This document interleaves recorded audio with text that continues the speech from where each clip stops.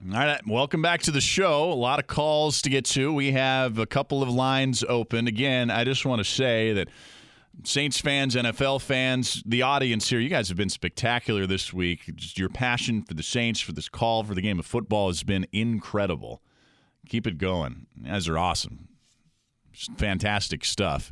Tim Zimmer behind the glass. We'll talk to Mike Detillier here at 9:20, and if we have time, by popular demand, we'll replay Nick Underhill's sit-in with me yesterday. Pelicans, they're about to fall to Oklahoma City. It is OKC 122, Pelicans 116. Valiant effort in the fourth quarter by the Pels. 34 points, erasing a 20-point deficit, but it's going to be a little too late without Mirotic and Anthony Davis and Julius Randle in this game. But, close only counts in horseshoes, hand grenades, and cow pie fights, I suppose, not in NBA basketball, right? Back to the phone lines we go. We'll go to Kevin in Biloxi. Welcome to the show, Kevin. Seth, Tim, thanks for having me. You're welcome. I appreciate the top of the show and always talking about these lawsuits. People got to know that, NFL is not a publicly traded company. It's a private enterprise, and they can do whatever the hell they want to. So we want to hear from Goodell, but it's the owners we need to email and contact and say, you want this happening to your team? Right. And 3 more points. How many people would it take to hurt the Super Bowl by not watching it? 1 million, 2 million? Oh, I mean, you have a guess? Do I have a guess? I think that they'd pay attention. I think they would pay attention if they see their top-rated NFL market all of a sudden ratings just completely tank here. And the people who buy ads locally here on the station that it will air on, you better bet that if they see what in the world happened here, NFL. Right. What, you mean I spent all these monies on these ads and there's nobody watching down here? Yeah, it's look, I'm not saying that it's going to change everything, but just a little pressure, a little downwards pressure by television ratings, even just a little bit, is something. It's going to accomplish more than those lawsuits you mentioned, Kevin. Heck yeah. I'm not going to retain any of the attorneys who are doing that. Right. Just by the way. Yeah. 2 more quick things. And this is just pie in the sky, but this team, they care about each other so much. What are the odds of everybody wanting to stay together so much they will shift their money around? I think Drew Brees took a cut a few years ago to help the team. Interesting you bring that up. Let me bring this up because Tim Zimmer, I'll get to you just really quickly though. Drew Brees is going to count $33.5 million against the 2019 cap. That'll be a league high at the quarterback position. Tim Zimmer looked that one up for us, Kevin. Yeah, and we're talking about Michael Thomas. That hand yoga has paid off. And we would love to pay whatever we could for him. And finally, something positive. When you're depressed, the number one therapy is to do something. And Who Dat Nation has really got some stuff. I don't know if you've seen it on social media, but we got the Boycott Bowl going on. It's on Facebook, and there's already thousands of people committed. Another march, and we're going to meld all this stuff together. We're already getting people to help fund it. We're going to fund it ourselves, and it's going to be during the Super Bowl, and we're going to make a statement. Hey, there you go. No, I like it, Kevin. And it's this. I want you guys to be there. I want WWL. I want Seth and Tim and everybody. Y'all participated. All right. Well, you send me. With us. Sure. Send me the information on Twitter. You got my handle at Seth Dunlap on Twitter. If you're not following me, follow me. Or Seth at WWL.com if you want to shoot me an email there. And yeah, I told you it sounds just like the city, right? I mean, this city, parades, second lines, very creative ways to get past that moment. I think we'll be pretty good at that here. Thanks for the call. Let's go to Greg in Pascagoula. Greg, welcome to the show. Hey, thank you, Seth. You bet. Just one quick question. Well, a statement and a question. Roger Goodell has got to go. No question about that. But we can't boycott the Saints. If we do that, that's going to just if we boycott the NFL and don't watch any Saints games or anything, that's just going to be playing up Roger Goodell's fiddle. That's what he wants. But my question is, what happened to the ref? that made the no call. I mean, I've not heard nothing about him. Did they fire him and suspend him or what? I don't know. They have not made any. That just goes back to the NFL remaining completely silent here. They haven't said anything about that. I think at minimum, those two guys involved in that call, look, let's just be honest here. You royally screw up something like that, you should not be working in the National Football League again. If I royally screwed up something here on the air, if I went on a cursing rant, if I just spent 3 hours making up stats and talking about stuff that didn't even make sense or was just anti-reality, I'd get fired and I probably wouldn't be working in radio again, right? Just you got to accept responsibility here. Yeah, that's as far as I want. I mean, I don't even want to get into the don't show up to the guy's house, don't stalk those guys, don't send them nasty messages. I mean, they're human. I think their screw-up should cost them their jobs and be done with it there. Let's go to Sarah on a cell phone. Hey, Sarah. Hey, Seth, I really enjoy listening to you. Thanks, Sarah. I have this probably a very naive question, so kind of bear with me. Okay. But if Tommy Lee Lewis had not gotten up so quickly and maybe had lain on the ground for a while and the medical staff and the trainers would have had to come out and tend to him, would there have been a review of that call? You know what, Sarah? I've seen that point before, and you're right. He got right up and just kind of ran back towards the huddle because he was trying to say, okay, I just got to move on and play football like he's been coached to. But if he had thrown his arms up in the air and made a big scene out of it, I wonder, Sarah, that's a great point. I just wonder if a flag wouldn't have come flying there. Yeah, it's been a burning question in my mind for several days now, and I just thought I'd call and ask about it. No, it's a great question, and here's the thing. I don't ever want – Tommy Lee Lewis did the right thing. That's how I want my receivers to act. I hate this plague in the NFL where anytime there's an incomplete pass, you have the receiver who was targeted on the throw. He instantly throws his arms up in the air and turns around and looks for a flag, expecting one, even when it was obvious, he wasn't even touched on the play. That's just ridiculous. Tommy Lee Lewis did the right thing. That's how he should act. He shouldn't be throwing his arms up and throwing a hissy fit there looking for a flag. So I'm not faulting him at all for that, but that's a great point, Sarah.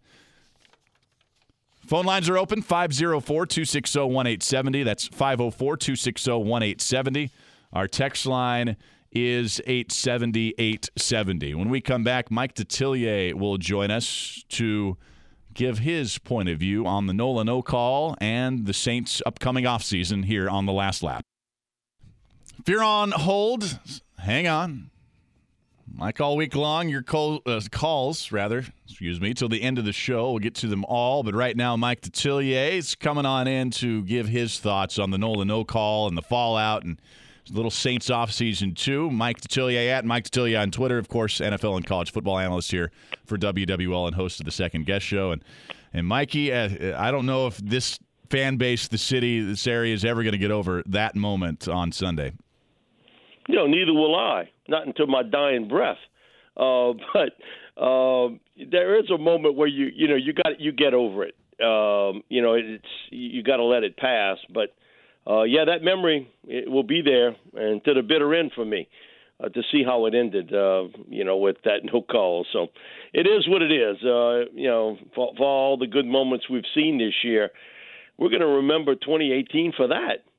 Yeah. You think about everything that's happened this year and just how this team started out so slow and all of a sudden caught a fire offensively and their young defense came together. It sort of piddled at the end. But to end on that note, and I knew as we were sitting there, as soon as Zerline lined up, I knew he was going to pop it through. So, it hurts, but you know what? You got to move on with it. Yeah, I think. And if you're expecting an apology from the NFL, I told this to Bobby as we left the press box. If you think that Roger Goodell is going to do this quickly, you can forget it. He's never done this in his entire life as a commissioner. He's a guy that grew up in privilege. He's a public relations disaster for the National Football League anytime something comes up negatively. But he's there to take the bullet, and he's going to take it next week because he's going to be barraged with a lot of questions about it. in that State of the Union address that he does. The other thing, Seth, is you're hearing, a lot of people from different areas, some of the sportscasters and some of the old sages of the world want to tell you about how this is going to impact the NFL in a tremendous way. It ain't going to impact the NFL at all in rule changes. You might have a slight look at it or an adjustment to a rule, but listen, it's almost like listening to a politician try to sell something to a constituency that wants to hear it. The NFL has never done anything in a quick manner, and already we've heard from John Elway, who has said, I like the way instant replay is done. This was an error. We just, I like what we have here. Steve Jones, basic Jerry Jones' son, has made the comment, well, look at maybe a rule adaptment or an adjustment, but I like the instant replay like it is. Rich McKay, head of the competition committee, has said, I like less of instant replay, not more. So here's my deal. What I've said from day one, this isn't going to really change no matter what somebody's trying to tell you, it's not going to dramatically change the league. You're not going to have full-time officials. You're not going to have an extra official, which I think is something right off the bat. Once they got into this helmet-to-helmet situation, to have an official on the field along the sidelines with access to a television feed that he could buzz in to that point and tell the official, hey, we need to take a look at something. That really wouldn't hold up the game the same way it wouldn't have held up this game. Once you take a look at that play, that was an easy call. But it all is about money, and they're not going to do it. Well, there's so many layers here, Mike, and I'm glad you brought up Stephen Jones and John Elway. We went over that yesterday, and I told the audience here the same thing you just said, that all signs are pointing to that nothing is going to be done here because you have these old-school NFL guys who think the status quo is the best, and the quotes from Elway and Jones, Mike, it blew my mind how out of touch those guys are. Maybe it shouldn't blow my mind. It kind of did. Like Elway is saying, well, these people just want every pass interference play replayed.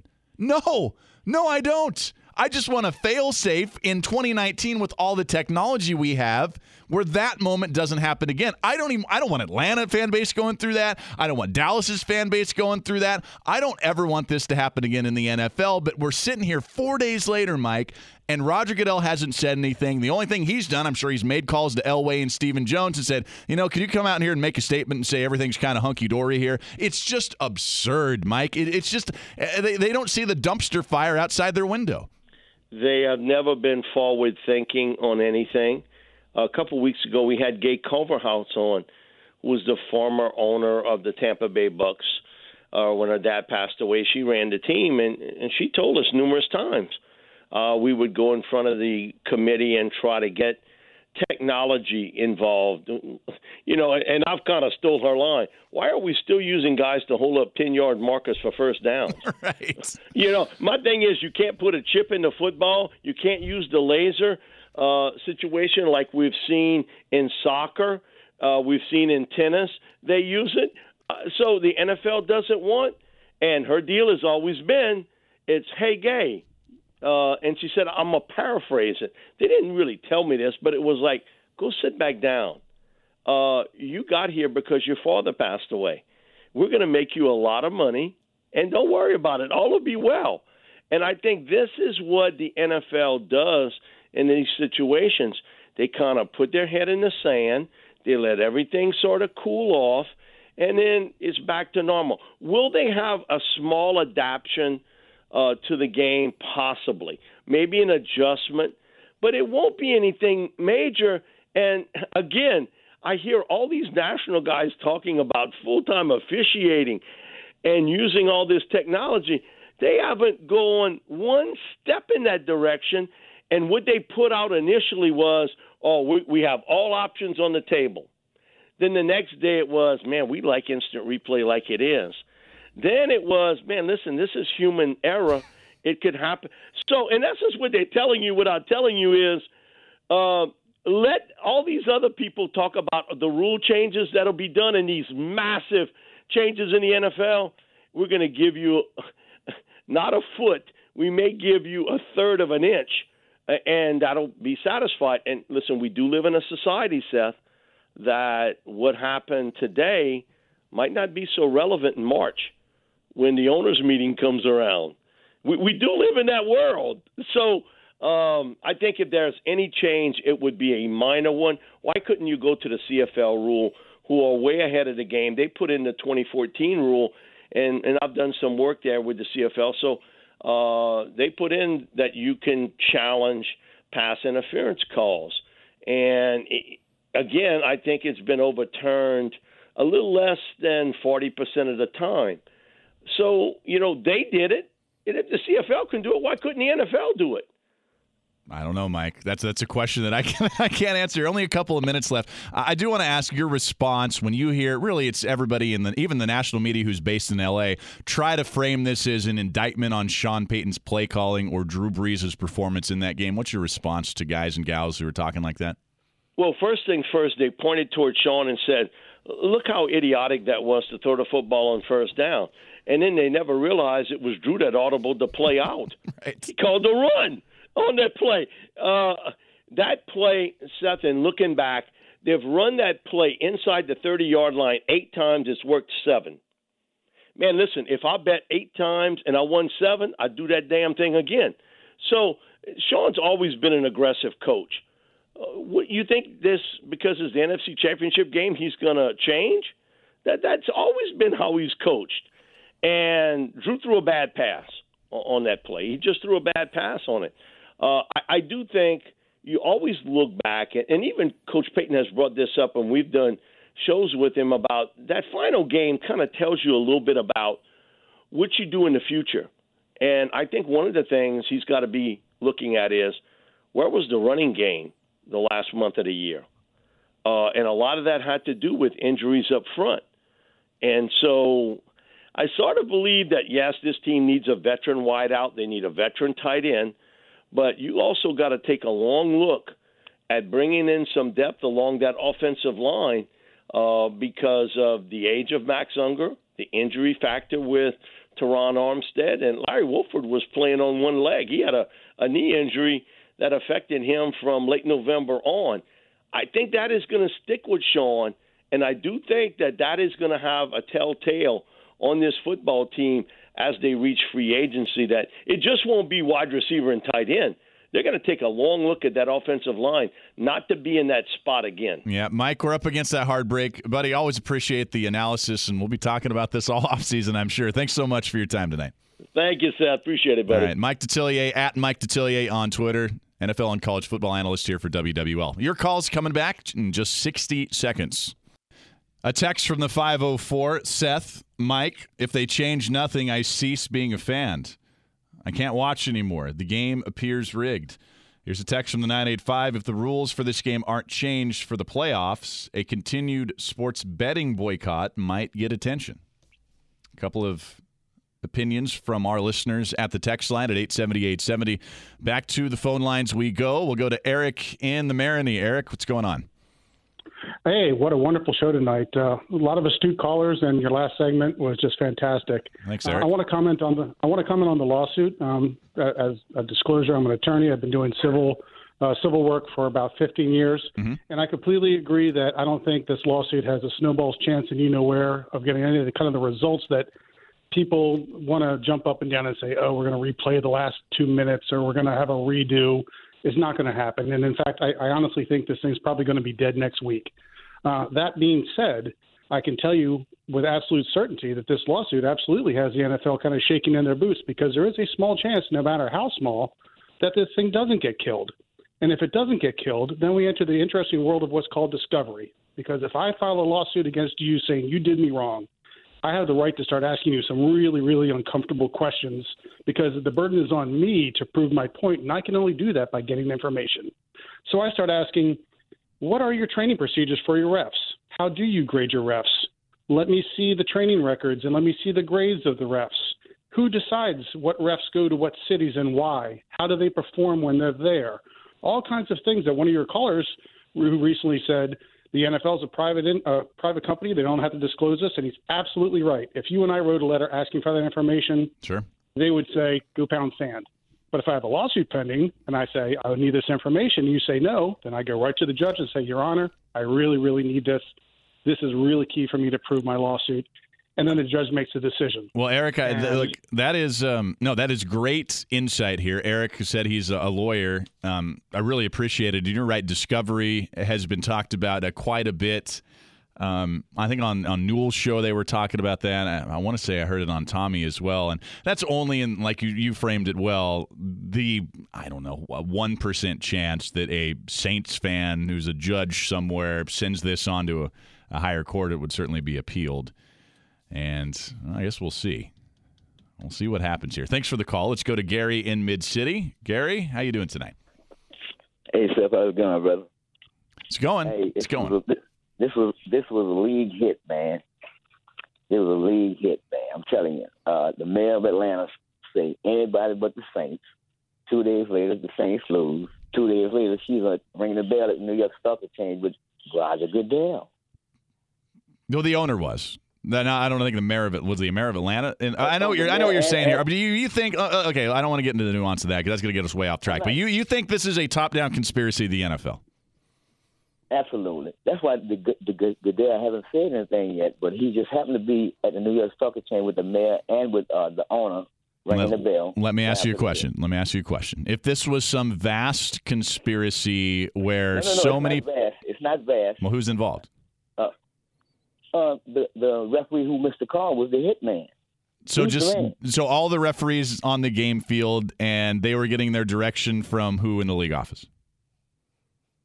Not all the referees. You don't need everybody. You just pick your spot. But I'm just saying, it just seems so strange that after she say anybody but the Saints, then the Saints lose like they lost. And then next time I see her, she's ringing the bell with Goodell in New York City. Yeah, I mean, don't you think that there would be people here in this city, and heck, maybe LaToya Cantrell would have said the same thing, the mayor of New Orleans, if they had a chance, the Falcons, to come here for a Super Bowl, that we wouldn't be. Absolutely. You know what I mean? Absolutely. Yeah. Absolutely, Seth. I'm just putting that out there, man. Sure. That's what it looked like to me. All right, I get you. Well, I'll tell you this, Gary. It wasn't a missed call. He didn't miss it. Well, I mean, he did miss it, but I understand your point, and I think a lot of fans agree with you that they're worried that maybe there was something nefarious going on there. Thanks for the call, Gary. How about Joe in the Marini? Lots of callers from the Marini tonight. Like it. Joe, what's going on? Hey, what you say, man? I'm saying my piece here. I've been saying it for 4 days now. I heard that. Yeah, I heard him say that, it looked like Lewis couldn't have made a play on the ball. The ball looks like it was thrown from behind Lewis. It looks like it was thrown to the right and down. And in order for Coleman to actually make a play on the ball, he would have had to turn around right back in towards his body, away from toward momentum, towards the way he was running from, or play through Lewis in order to make a play on the ball, which would have been into Lewis's right hand. So to me, it really looks like he could have made a play on the ball, and man, it was just a blatant, flagrant foul. And I'm trying to think, I've never seen a pass interference just so violent. Yeah, no, that's the whole. That's another. Again, that's just another layer. I keep talking about all the layers. There's so many pieces of this, Joe. Yes, that was about the most blatant pass interference call that I have ever seen. And maybe there has been a call before, something like that, in some meaningless game I've watched somewhere where there was a hit like that wasn't called pass interference. There probably was, but I can't remember one. And there certainly hasn't been one in the NFL in a championship game in the final 2 minutes that decided a contest like that. That's the bottom line here. That's why it's the worst call in NFL history. Let's go to Jules in New Orleans. Jules, welcome to the show. Hey, Seth, how you doing, man? We're good. How about you? Good. I'm great. Hey, look, man, I'm past the emotional part of this game, so I want to just talk a little objectivity right here, and that is, I 100% it was a blown no call. But let's just for a moment talk about how we got there. And I heard I don't know, who was it, Mike Detillier that was on? Yep, that was him. All right, that play worked 7 out of 8 times. I heard all that. But let's just look at the situation. You had less than 2 minutes on the clock, right? Yeah, 1:48 at that moment. Right. All right, and we got 4 downs. We're at least where were we? Like the 18, 17-yard line? Somewhere around there. Yeah. Yep. Right. Okay. So LA had 1 timeout. So you run the ball. You force them to use their timeout. Well, if you're going back to first down, they actually had 2 timeouts, Mike. Jules, I'm sorry. Yeah. Well, you force them to use both timeouts. Okay. All right. Now you kick the field goal, or you may even get a touchdown. Who knows? But anyway, let's say you kick the field goal. Now you have less than a minute, 40, 50 seconds? No, you'd have somewhere between a minute 5 and, depending on if they run the kickoff back or not, a minute 5 to 1 minute on the clock. Okay. All right. So 65 seconds. Mm-hmm. Yep. And you can't trust your defense for 65 seconds. Well, let me put this in perspective. I understand what you're saying here, Jules, but let me put this in perspective for you. The Rams, when they got the ball back, they used no timeouts and got it down to the 30-yard line in 53 seconds. So, yes, they had plenty of time to get it in the range of Greg Zuerlein, who has the biggest leg of any kicker maybe in NFL history. And just to remember here, like Mike said, we've said on the program all week, Sean Payton called a run on first down. It was Drew Brees who checked to the short slant route on the left side to Mike Thomas, and it was a good check. It was a great audible because he was open. Drew just flat out missed the throw, dovetailed it into the ground. If he hits Michael Thomas, either it's about a 5 to 6 yard gain or it's a touchdown. I don't have a problem with the play call. I don't have a problem with the audible. Obviously, the pass wasn't good. That's on Drew, but this isn't about play calling. 504-260-1870, text line 870-870. Tim Zimmer behind the glass. I'm Seth Dunlap. It's more catharsis week on the last lap. Getting through this. Thanks for all your calls. Plenty more to come here. I'm Seth Dunlap on the last lap. Text from the 985. When will I be allowed to call in and talk Pelicans? Well, look, we're just getting through this week. I am a basketball guy. I talk Pelicans on my show every night. Even the last 3 days, I've managed to squeeze in a segment of Pelicans talk. And we'll talk a little bit here in hour number 10. So we'll talk it then, but let's be honest here. This is what everybody, not only in the city or the world, wants to talk about. It's what everybody in our audience wants to talk about, so that's what we're focusing on. But I get you. Trust me. Hoops are coming. By the way, I'm using college basketball to help me get through this. Watch a little Zags tonight. Gonzaga Bulldogs. Boy, the dream matchup for me, Tim, LSU, Gonzaga, NCAA tournament, Sweet 16. Let's go, right? Will that be fun or what? Kind of pulling for Gonzaga, Virginia, only because that's who I kind of put a little bet on. Yeah, I heard about that. I think that's a good bet. It's a really good bet. Another text from the 985. It doesn't matter what the Saints did before or after that play. At that moment, there was a game-changing, season-ending infraction that was inadvertently ignored. I like how that was phrased, inadvertently ignored. I don't think, again, I don't think this was advertent. I think this was the worst officiating mistake maybe in football history. Not excusing that at all, obviously, with what I've said all week long, but I agree with the texter there. Back to the phone lines. We'll go to the West Bank. Tony, you're on WWL. Yes, Seth. Great show tonight. Thanks for taking my call. Look, I want to make one comment, and then I also have some important information for you. And Okay. Before I say anything, don't think I'm crazy. I want you to look it up.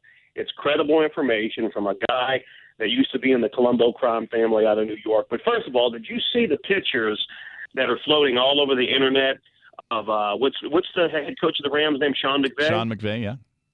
Before the game, he was in the tunnel before you come out, and he was there standing shoulder to shoulder, walking down the breezeway to go through the tunnel with the head official with the white hat and all the other officials. So, I mean, what's that all about before the game starts? Let me tell you, I want to dispel those rumors. I have seen those pictures. Coaches do that sometimes. They have conversation with these officials. That is allowed. That is protocol. Really, and I mean from the high school level, from the AAU level, from Little League, all the way into the professional levels. That is within the bounds of the coach-official relationship. I don't have any problem with that. In fact, Sean Payton has many conversations with officials plenty of times before, during, and after the games in the tunnel or on the field. So I don't have a problem with that part, Tony. Go ahead. Okay, and here's the important information I want you to look up, and I want all the listeners out there to look up, and it's really going to raise some eyebrows. Look up Michael Franzese, Franzee, I believe you spell it. He was in the Colombo crime family back in the 70s, 80s, and 90s, and a big moneymaker for the Colombo crime family. And they ran with all the other crews of the Gambinos and the John Gottis. His dad just got out of jail in New York, I guess for racketeering and everything that the sports betting, everything that the mafia did back in the day, and I think it still exists, not like it did back then. But he is on YouTube talking about sports betting, and he says it still goes on today, not as prevalent as it did back in the 70s, 80s, and 90s. But he said when big money was on ball games and people wanted the big cities to go to the championship, he said the mafia would go ahead and find out where these referees lived at and show up at their doorstep and say, here's $100,000. You're going to make some calls, go my team's way. And if you're an honest guy, you're going to say no. And the guy pushes the money back over the table and says, yes, you are, if you want to see your family next week. I believe that referee was paid off by somebody. Absolutely, 100%. Look it up, Michael Franzese, Mafiosa, and sports betting. Yeah, look it up. Okay. All right, Tony. Yes, deep in the weeds, Tony. The Twilight Zone. No, Tony, look, a little good-natured ribbing there. That obviously was a very vast, woven conspiracy theory that you just told us there. I will say Tony is right. Everything he said there, at least I do know some of that. Maybe not, I don't know all the details that he talked about. But yes, I have seen the stories where the mob 30, 40 years ago pressured officials into certain decisions. So he's right there. Does that happen now? I don't know. Tim. I forgot to tell Saints fans, we all need to wish Rams head coach Sean McVay a happy 33rd birthday today. I forgot that his birthday was today. So yeah, well, okay. Who Dat Nation, we can wish him a happy 33rd birthday. Yeah, okay. Happy birthday, Sean. Congratulations on turning another year Tom Brady's 41 older in your life. Well, Andrew Whitworth is 37. The left tackle. Boy, Andrew Whitworth kind of stepped in it today. I understand he's the left tackle. I don't think he went completely out of bounds with his comments that he made to the Dan Patrick show, I believe. But he sounded a little bitter. And he was saying some things that kind of taking shots at some people in the Saints locker room and people who believe the Saints kind of got jobbed. And I get it, whatever. I'll leave that there. I didn't want to really go into that today because, look, these Rams players can say whatever they want. They're playing in the Super Bowl. Good for them. All right, more of your phone calls coming back. 504-260-1870. Text line 870-870. I'm Seth Dunlap. Thanks for listening tonight on The Last Lap. Straight back to your phone calls here. First up, it's Gerard in Mandeville. Welcome to the show, Gerard. Hey, Seth. How you doing tonight? Hey, good. What's up, man? Well, I'm a soft conspiracy guy. First of all, I just can't get over the fact that, if my information is correct, I know we keep saying two of the officials are from Los Angeles, but two other officials are from California. Right. And these are supposedly all-star officials handpicked by the NFL. And then I further read on the Internet that not only do they handpick these guys, but they look at teams' tendencies and they pick them according to the team's tendencies. Now, if we think back to Atlanta. Wait.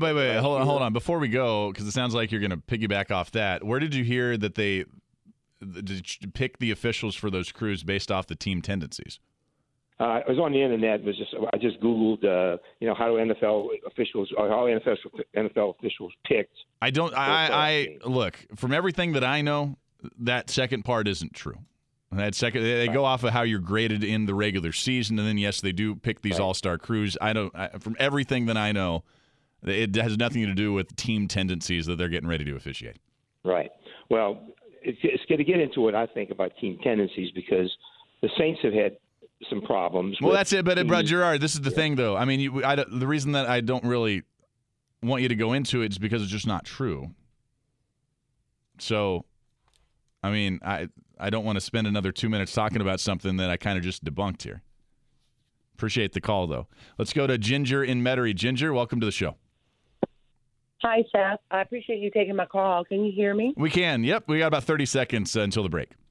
Okay, good. I don't want to there's a lot I could say, but I'm so tired of people saying that, if the Saints could have done this, that, and the other. It's a playoff game. How many times has Bobby Hebert said, I don't care if you win by 1 point. It's a playoff game.